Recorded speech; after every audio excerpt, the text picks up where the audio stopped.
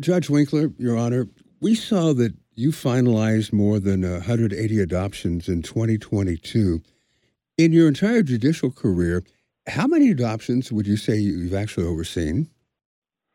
Since I came to probate court or the adoption court in 2015, I've presided over 2,000 adoptions.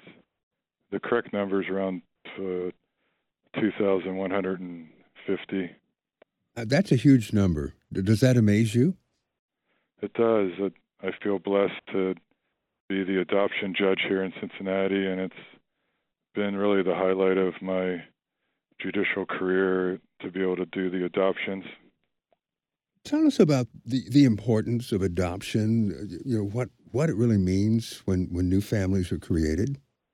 With adoption, the child is in some type of bad situation where something has to give, and the person or the agency is looking for a family that'll love and give the child a lot of good care and a safe place to live. So the importance of adoption in our society is paramount because I feel like all kids deserve to live in a loving, safe, and caring home.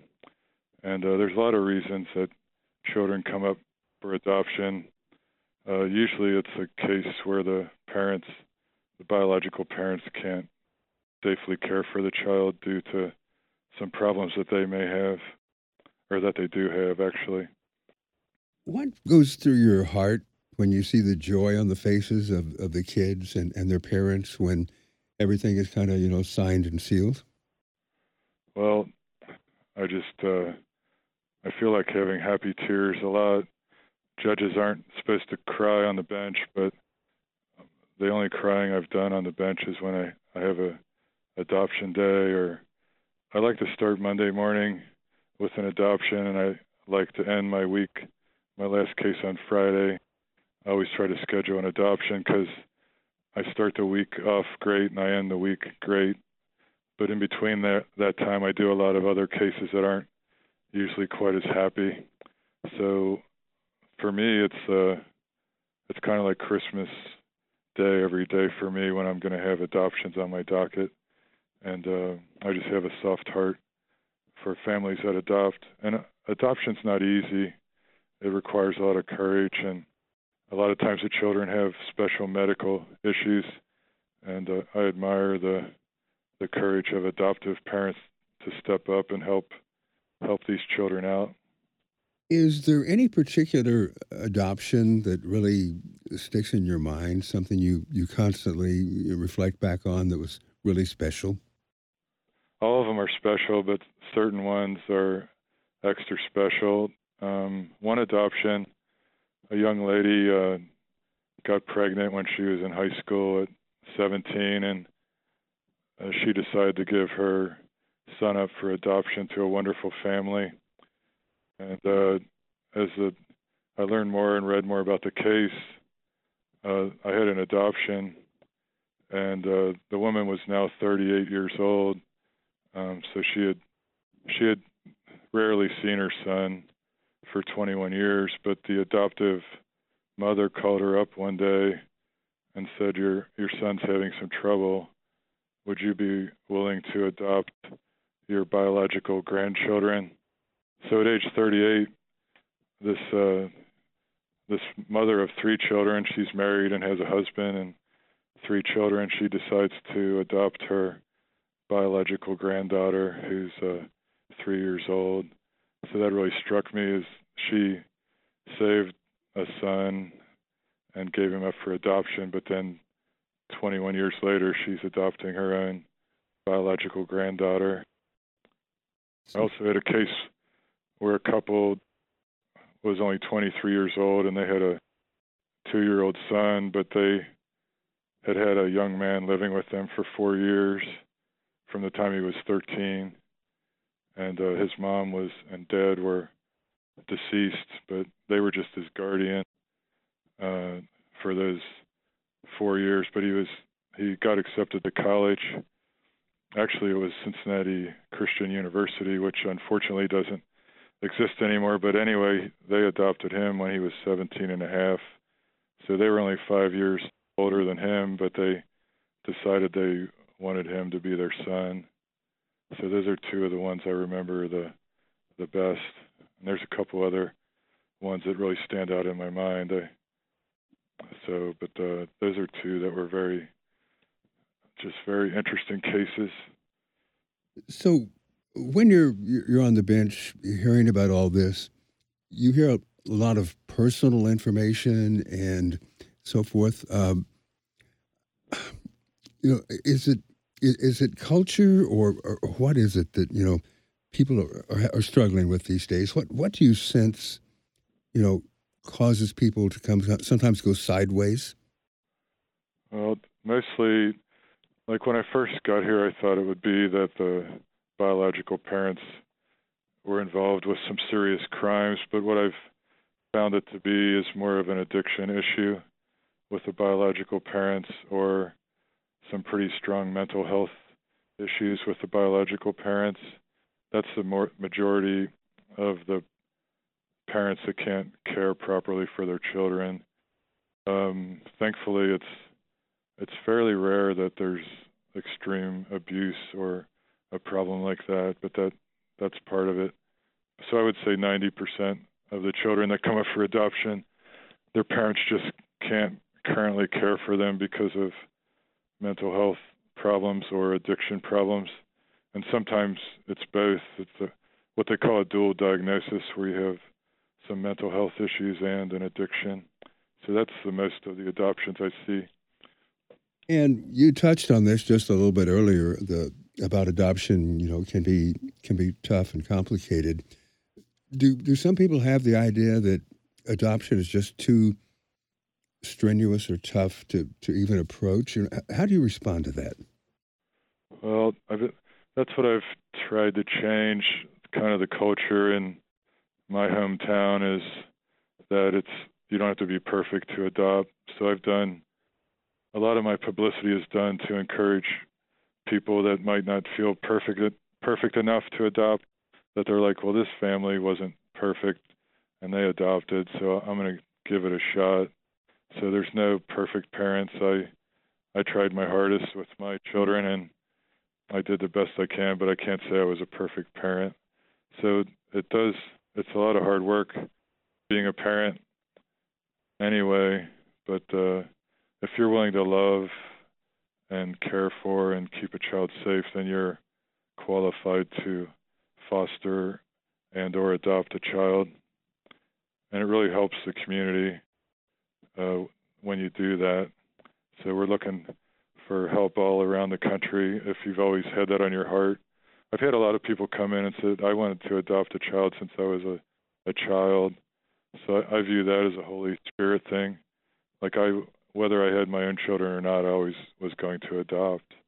So that's a very great thing when I hear that from adoptive parents.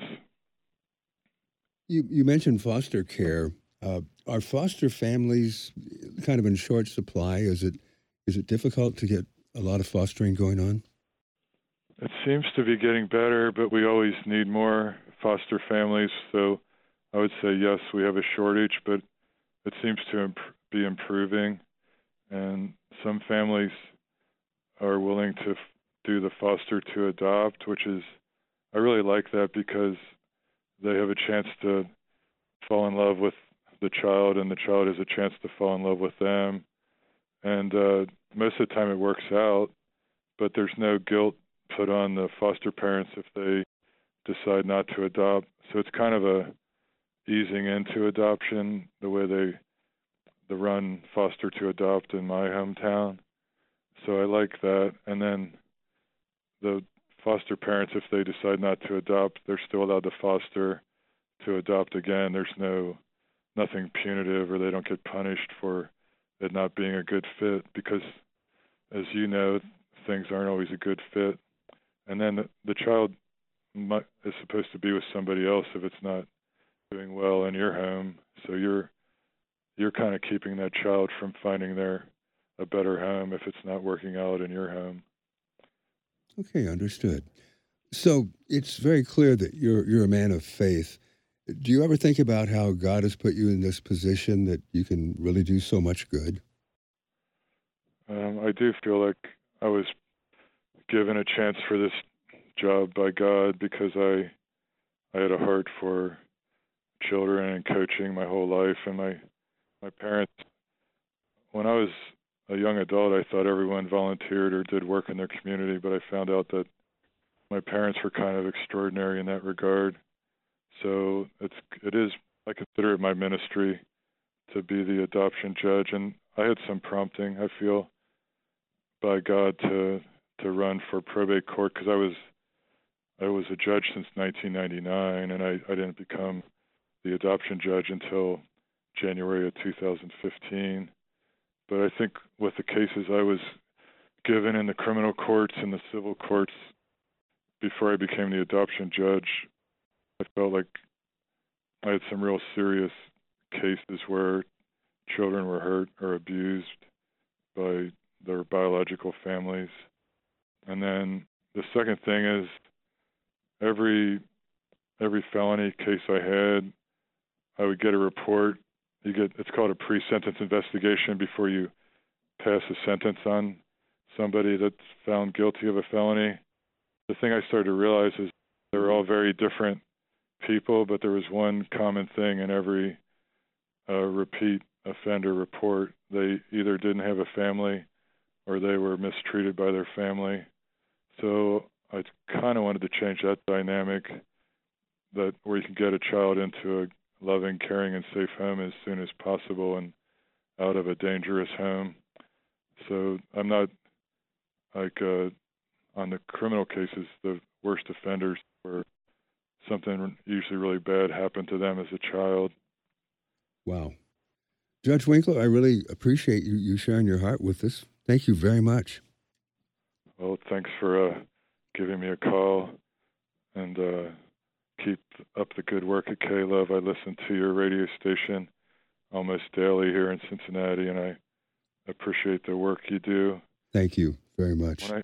When I have my adoptions, I talk about the superheroes that were adopted to, fictional characters, but Superman and Spider-Man and Batman were all adopted in different ways, but Superman was adopted by farmers in Kansas, and Batman was adopted by Alfred the Butler, and Spider-Man was adopted by his aunt and uncle.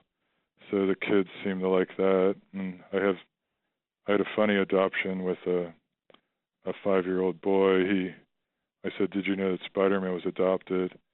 And he's like, "Yeah, I knew that." He's like, "I'm wearing Spider-Man underclothes," and he proceeded to show everyone in the courtroom that he had on Spider-Man undershorts. So it was kind of a funny thing. But we have a lot of cute things that happen. It's kind of like the Art Linkletter show, if you remember that. Like, kids say the darndest things. They're very, very honest and very blunt sometimes. Right. Yes, it was very. And I also talk about the other thing is Christians get some hard knocks from modern society.